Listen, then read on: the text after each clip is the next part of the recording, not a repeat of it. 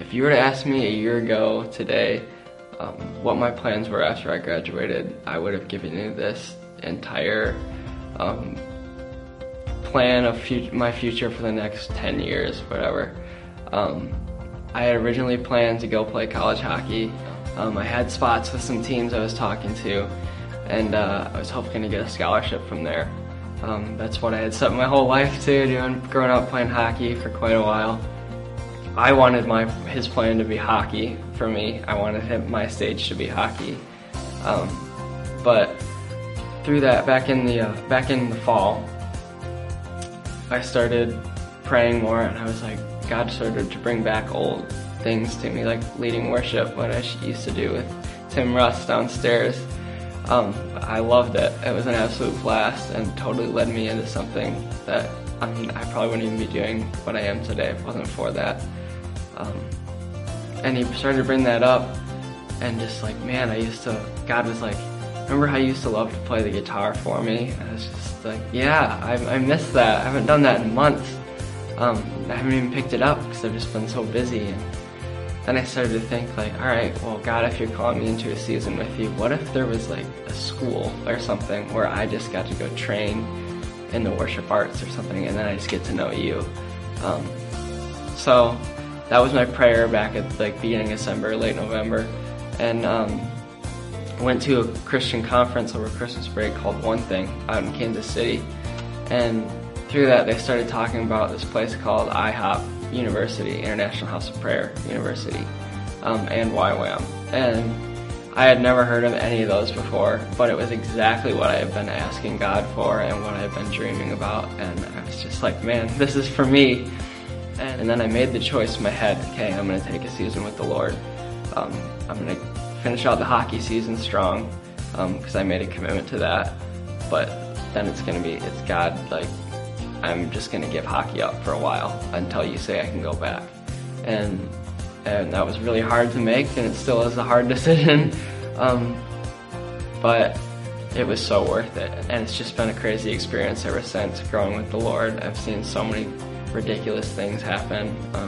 The gifts He's revealed to me through this whole process has been crazy. And I think that's another thing I've learned, is that in order to receive the gifts I want, or the spiritual gifts that He offers us, I need to recognize what my identity is, and that's what this whole process has been, and it still is.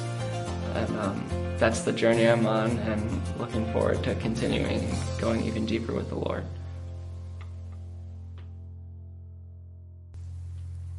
Give it up for Josh. Josh, are you here? Are you here? Second service. Good. Hey, I'm just jazzed about what God is doing in Josh's life. He's going to do YWAM school, discipleship training in Hawaii. That's a tough thing. He's actually going to be there in their discipleship training school, and has to raise $10,000 to be able to do that, which is an incredible step of faith. Watch Get to the Point this week. If you want to help Josh with that would be cool. It's just fun to see what God is doing here and how that's going to impact the world. His story it fits so great in this whole concept of MyFit, because we're talking about how we fit in the kingdom, about what our passions are, about what our spiritual gifts are. Today, what our abilities are. If you were here last week, or if you watched the message online last week, I opened the message talking about reading comic books as a kid. Casper the Friendly Ghost. Anybody remember that? What I didn't say is, when I was a kid and reading those comic books, one of the things that I really looked forward to was the page in the back of the comic book. It looked like this, right? It had all the stuff a little kid could dream of. It had like sea monkeys that you could buy, and secret miniature cameras, and x-ray glasses, and toy soldiers, all kinds of stuff that I just thought, oh, that's incredibly cool. There's this one ad I remember in particular that was at the back of the comic books. It was kind of like this whole separate comic strip. It was about this guy who was at the beach, who was scrawny, and this guy, the bullies would come up and kick sand on him. Go to that one. You remember? It was an ad for Charles Atlas. All of you old people are saying, "Oh, this is so great. I remember it." And all you young ones are saying, "They used to do what? Was that an app or what?" So it was all about, that ad was all about developing your body to be the best body you could be. Now, if you're younger than that, if you grew up in the 80s and 90s, and you thought about, okay, what's the perfect body look like? It was probably one of these two guys, if you were a guy, right? Arnold or Sly, yeah, Stallone. You said, "Oh, that's what a perfect body looked like." And now, if you're younger, now this is like the perfect body according to the media, right? Dwayne "The Rock" Johnson. So some of you guys say, "No, not me." Well, he's making lots of money off that body, right? Here's the introductory thought for us in this series of MyFit. This is about using the abilities, using the passions, using the spiritual gifts that God has given you. But what I really want you to think about is, what if we were the body that was what the body was designed to be? If we, as a body of Christ, were like the perfect specimen. If every muscle was working, every bone, every cartilage was doing exactly what it was supposed to, what would happen in our area? Would this church that maybe has been this scrawny kid in the past become this immense bodybuilder kind of thing that was making an impact in mid-Michigan with the grace of Jesus? That's what MyFit is all about. It's about all of us together taking on what God has called us to do and working together that God's kingdom might be transformed, that it might go forward. If you got your Bibles, I want you to take them out, and we're going to go to Matthew chapter 25. We're going to look at a story that Jesus told that if you've been in church a long time, you've probably heard multiple times. If you've never been in church before, you may have heard reference to this particular passage. But it's a story that Jesus told, a parable that's called the parable of the talents. Matthew 25, verse 14. It's going to be up on screen. If you've got your app, if you've got a handheld device, it's in the app as well. This is Jesus talking, and he's teaching his disciples. And says, "For it will be like a man going on a journey who called his servants and entrusted to them his property. To one he gave 5 talents. To another 2, to another 1, to each according to his ability. Then he went away. He who had received the 5 talents went at once and traded with them, and he made 5 talents more. So also he who had the 2 talents made 2 talents more. But he who had received the 1 talent went and dug in the ground and hid his master's money. Now after a long time the master of those servants came and settled accounts with them. And he who had received the 5 talents came forward, bringing 5 talents more, saying, 'Master, you delivered to me 5 talents. Here I've made 5 talents more.' His master said to him, 'Well done, good, faithful servant. You've been faithful over a little. I will set you over much. Enter into the joy of your master.'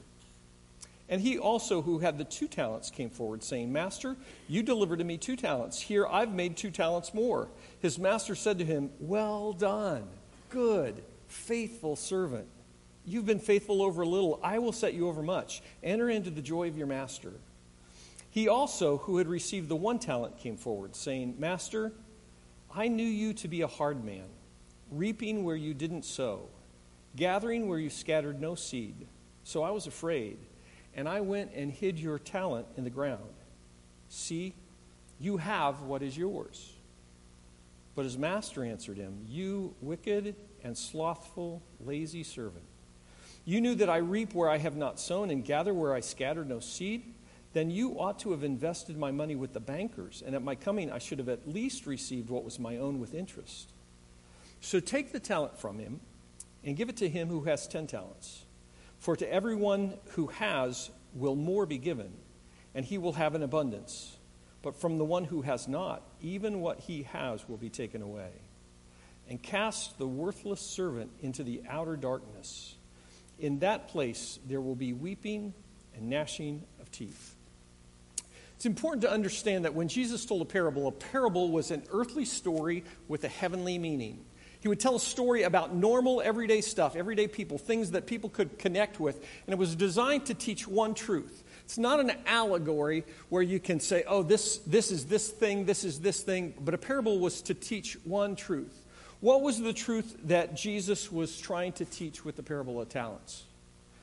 That we'll all be accountable for what he has given us. That God has entrusted to us a certain amount of stuff, whether that's time, treasure, talent, and that we'll be accountable to him ultimately for what he's given. We hear the word talent and we think, that immediately we think, that means that they can, a talent is like somebody who can sing or play, somebody who can draw, somebody who can do math in their head really quickly, somebody who can do this or that or whatever. But in the New Testament times, a talent was actually a measure of weight. It was like pounds or ounces, but it was a lot. A talent was the equivalent of somewhere between 65 and 75 pounds of material. The reason that we don't know exactly for sure is because each people group, a talent was a little bit different. But it was somewhere in the 65 to 75 pound range. And so the amount of money, if you do the math in terms of what gold costs right now, a talent was worth probably somewhere between $600,000 and $1.4 million. All right? So the master gives his servants an incredible amount of money. Side thing, this isn't really a part of the message. It's not really designed to be a main point. But I just want you to think for a second. What's that communicate about the master? He was incredibly wealthy, right? If he could be given $6 million, $8 million away, he had a lot to be able to invest in people, in stuff. The God that we serve has more resources than we can ever imagine. And so what he gives us is just a tiny slice of the pie. But he wants us to be accountable for that. Here's the first takeaway that I want you to just wrap your brain around. God has invested incredibly in us. God has invested incredibly in us. He has given us gifts that are just crazy. He sees us as tremendously valuable. Psalm 139 says that we're fearfully and wonderfully made. God, in all of his creative abilities, said, I want to make you just the way you are. With the unique gifts, with the unique passions, with the unique spiritual gifts, with your unique personality, I want to make you just the way you are. And what I give you is this incredible treasure. God has been incredibly generous to us. There's a phrase I encountered just a few years ago that I love this phrase. It's the phrase is extravagant generosity. That God is a God of extravagant generosity. I hope that we as a church can be known as extravagantly generous people, as an extravagantly generous congregation. That what we have, God entrusts to us, and we're happy to give it away because it's all God's to begin with. God has invested incredibly in us. Don't miss this, because I think in a message like this, it's easy to say, yeah, there are those people with 5 talents. There are people with 2 talents. I maybe have 1 talent. I don't even know if I have any talents at all. Everybody was given something. Each of those servants were giving something, and God doesn't make any mistakes. If this morning you're hearing Satan whisper in your ear saying, you're not worth much, think about all the mistakes that you've made. Think about all the times that you've not been faithful. Think about all the times that you've turned your back on God. You're not worth much. Recognize that that's the voice of Satan and not the voice of God. God doesn't make mistakes. And he has invested in us in incredible ways. He designed us for a purpose. He designed us with spiritual gifts that impact the body. And he's given us abilities that impact the world around us. Second thought I want to share this morning is this. Comparing ourselves misses the point of this parable.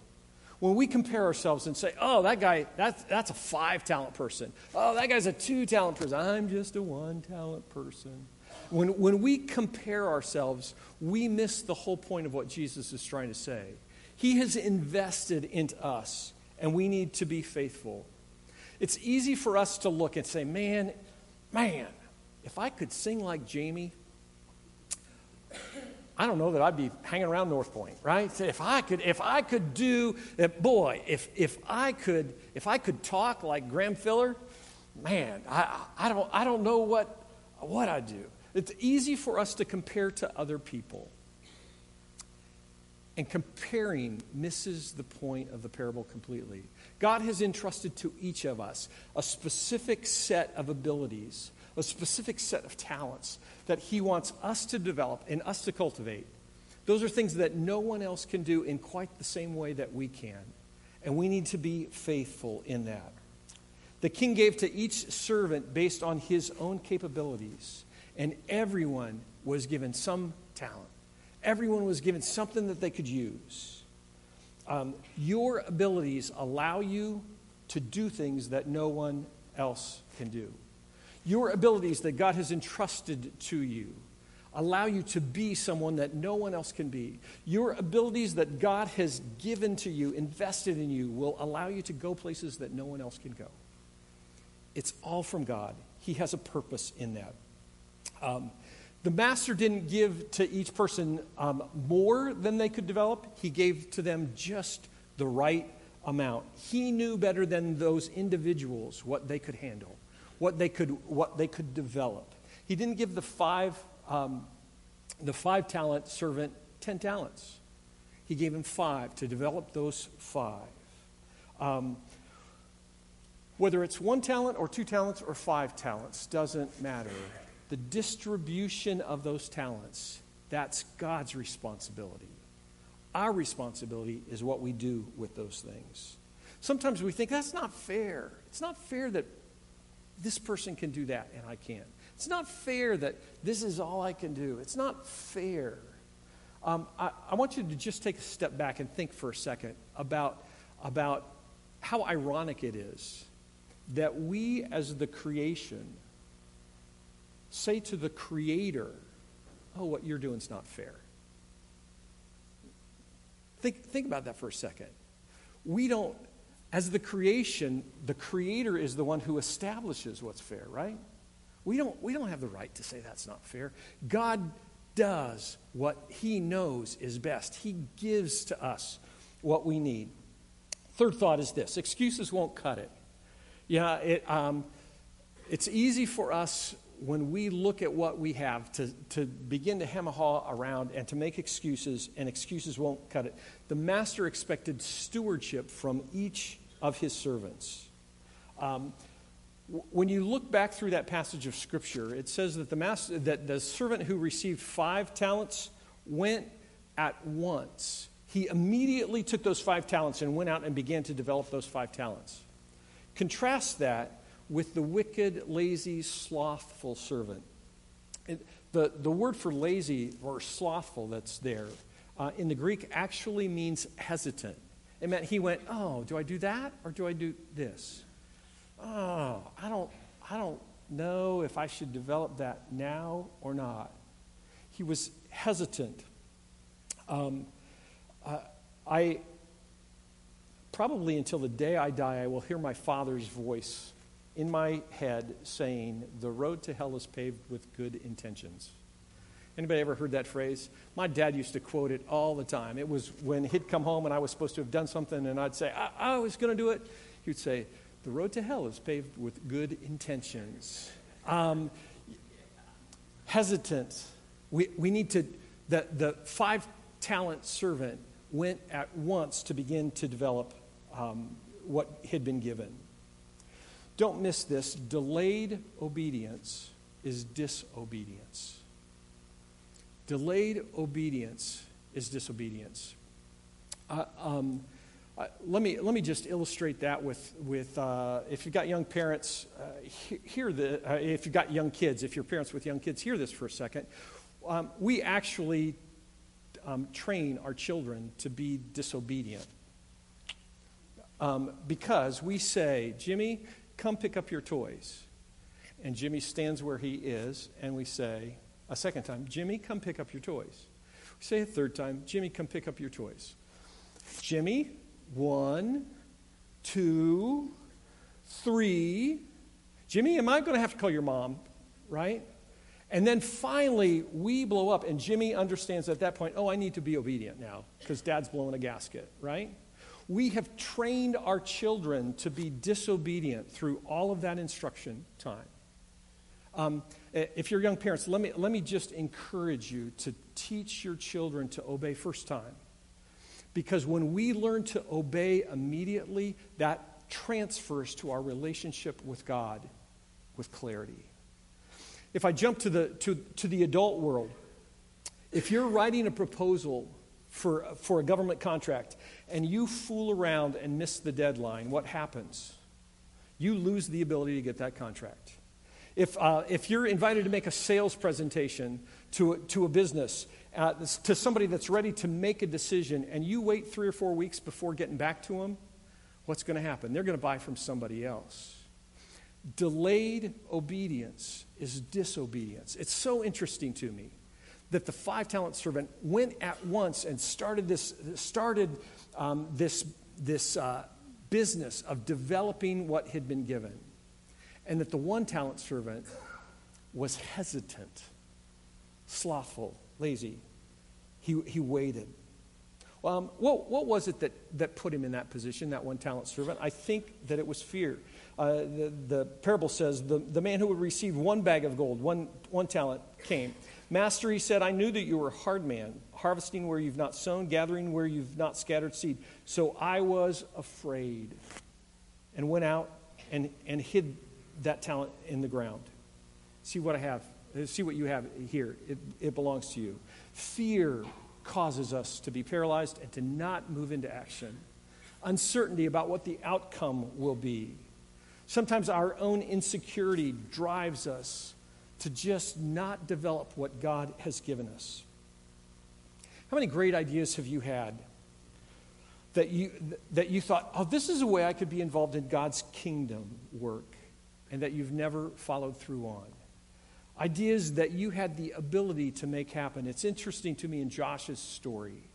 He said that he talked about remembering, man, God gave me this gift to play guitar, to lead worship, and I've set that aside. How many ideas have you had about these are things that I could use for the kingdom? You thought maybe someday I'm going to work with teenagers. Someday I'm going to use my artistic abilities in worship. Someday I want to work in a crisis pregnancy center. Someday I want to foster a child. Someday I want to work with immigrants. Someday I want to help a child or an adult learn to read so that they can read the Bible on their own. Someday I want to do respite care for families with special needs kids. Someday I want to somehow make a difference in human trafficking. Someday I want to launch a business and give 25% or 50% or 100% of the profit to God's kingdom. Someday I want to help people in need, maybe serve on the benevolence team. Someday I want to make a difference in the world for Jesus, in the world of politics. If God has given you the ability, you need to put it to work now, to not delay, not tomorrow, not after your kids leave home, not after you retire. The man who received 5 talents of gold went at once and put his money to work. How do you know if you have the ability to accomplish what that dream is that God has given you? I think it's by trying and getting good, honest, objective feedback from people that you trust. Hear me in this. There are some people who should not be working with children, all right? They don't have the ability, they don't have the patience, but maybe instead of working directly with children, those same people have the ability to design games that the teachers can use. Maybe they have the ability to organize the supply closet that has all the supplies that those kids use on a weekly basis. Maybe they have the ability to write cards of encouragement to the teachers. Or maybe they have the ability to just send out birthday cards to the children from the church so that it's coming from Jesus. Try, if you've got abilities that you think maybe God has entrusted to you, try them and then get good objective feedback from people that say, yeah, you're on the right track, and develop those abilities. Last thought in there, that I want us to just really kind of wrap around is this. The results of us putting our abilities into action bring both praise and rebuke, reward and punishment. The master said to each something different. To the 5 talent servant and the 2 talent servant, the master said what? Well done, good and faithful servant. Well done, good and faithful servant. There's not any words I would rather hear. Well done, good and faithful servant. What was the rebuke that the master gave to the 1 talent servant? You wicked, slothful servant. That's not what we want to hear. Praise and rebuke were based on the results of what each person did with what they had been given by the master. The 5-talent servant raised 5 more talents. He put that to work and he gained 5 more talents. The 2-talent person gained 2 talents. The 5-talent servant even was given the bonus of the slothful servant's 1. So he ended up with 11. Praise and rebuke, reward and punishment. Just as he said, well done and good and faithful servant, what was the next phrase that he used with the 5-talent and the 2-talent? Enter into the joy of the Lord. Enter into the joy of the Lord. What incredible words to hear. What did he say after you wicked, slothful servant to the 1-talent servant that had buried that talent? You wicked, lazy servant, depart from me into a place where there'll be weeping and gnashing of teeth. Did you ever play the board game Life? If you got kids, you need to get the game. If you haven't played it for a long time, it's a great game. You remember, you start the process, you spin the wheel, whatever. You get an occupation, you get married, you have kids, you go through the game, and you get to the end of the board, and you see that little square down at the bottom, right? Where the 2 arrows are there, it's the day of reckoning.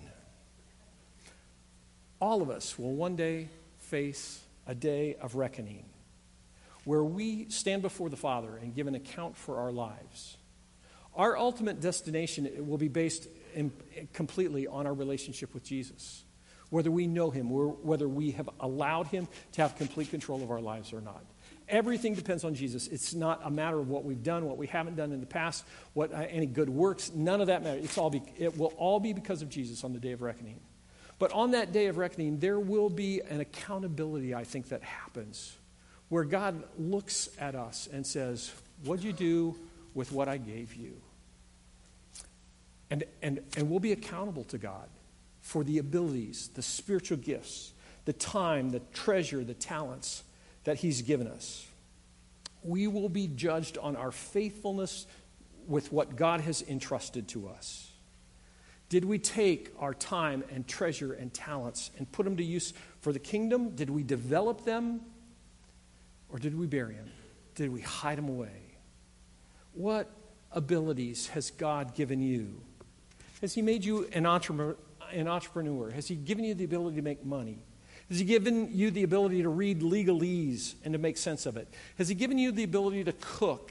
Has he given you the ability to make people feel at home? Has he given you the ability to write computer code, to understand technology? Has he given you musical ability, the ability to teach, the ability to learn foreign languages, the ability to comfort people who grieve, the ability to fly, the ability to drive, the ability to lead, the ability to farm or grow things, the ability to paint, the ability to convince other people, the ability to communicate cross-culturally? What abilities has God given to you?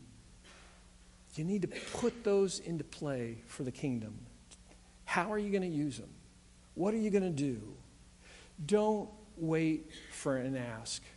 As preaching team, Chris and Jake and I talked about this series, and one of our biggest goals is what typically happens within the body of Christ is that people wait to be asked in order to be able to move into some area of service within the church. Oh, if Rick asked me, yeah, then I'll think about that. If Jake asked me to work in student ministry, yeah, I'll think about that. Our deepest desire out of this MyFit series is that you would have this sense of burden to say, I need to take the abilities that God has given me and I need to put them into action in the kingdom. I need to take the initiative. I need to not wait for the ask. How do you do that? There's in the app notes, I put a couple of links to the Northpointe website that you can go to that give you opportunities here within Northpointe and opportunities that are here in the community. You can start there. We've talked the last 2 weeks about using the app, about going to My Northpointe, going through the process, go ahead to the next one. Go to that in the app, click on that, then go to the serve. To the top left corner, click on serve. Go to the far right, go to My Personal Fit. Fill those things out. I'm not going to take the time to just kind of walk you through that today in detail like I did last week. If you want to, watch last week's message, I go lots slower, all right? See where you fit. There's all kinds of opportunities to put your abilities into play here in the kingdom, here in God's kingdom, here at Northpointe. That'll just get you started. Some of you may be thinking right now, I'm not sure I want that kind of accountability of my abilities. I want to control. I want to be in charge of what I do, when I do it, how I do it, whether I put it into practice or not. I think whatever abilities I have are kind of the random luck of the draw. What do you say about that, preacher man? I'd say you can think whatever you like, but thinking doesn't necessarily make it true, right? Luke records this same parable. He describes this same parable a little bit differently, and one of the things that he includes is kind of interesting. As he's leading into the parable, Luke describes it this way. Jesus talking says, "A man of noble birth went to a distant country to have himself appointed king and then return. He called to 10 of his servants and gave them 10 minas," again, a measure of weight. "Put this money to work," he said, "until I come back." This is the verse that's so interesting to me. Verse 14 of Luke 19. "But his subjects hated or resented him and sent a delegation after him to say, 'We don't want him to be our king.'" Next verse. "He was made king, however, and returned home. And then he sent for the servants to whom he had given the money in order to find out what they had gained with it." You can say, you know what, I don't want to be held accountable. That doesn't mean that you won't be held accountable. That's not good news, but it is good news if we need the motivation to recognize that that there will come a day of reckoning for all of us.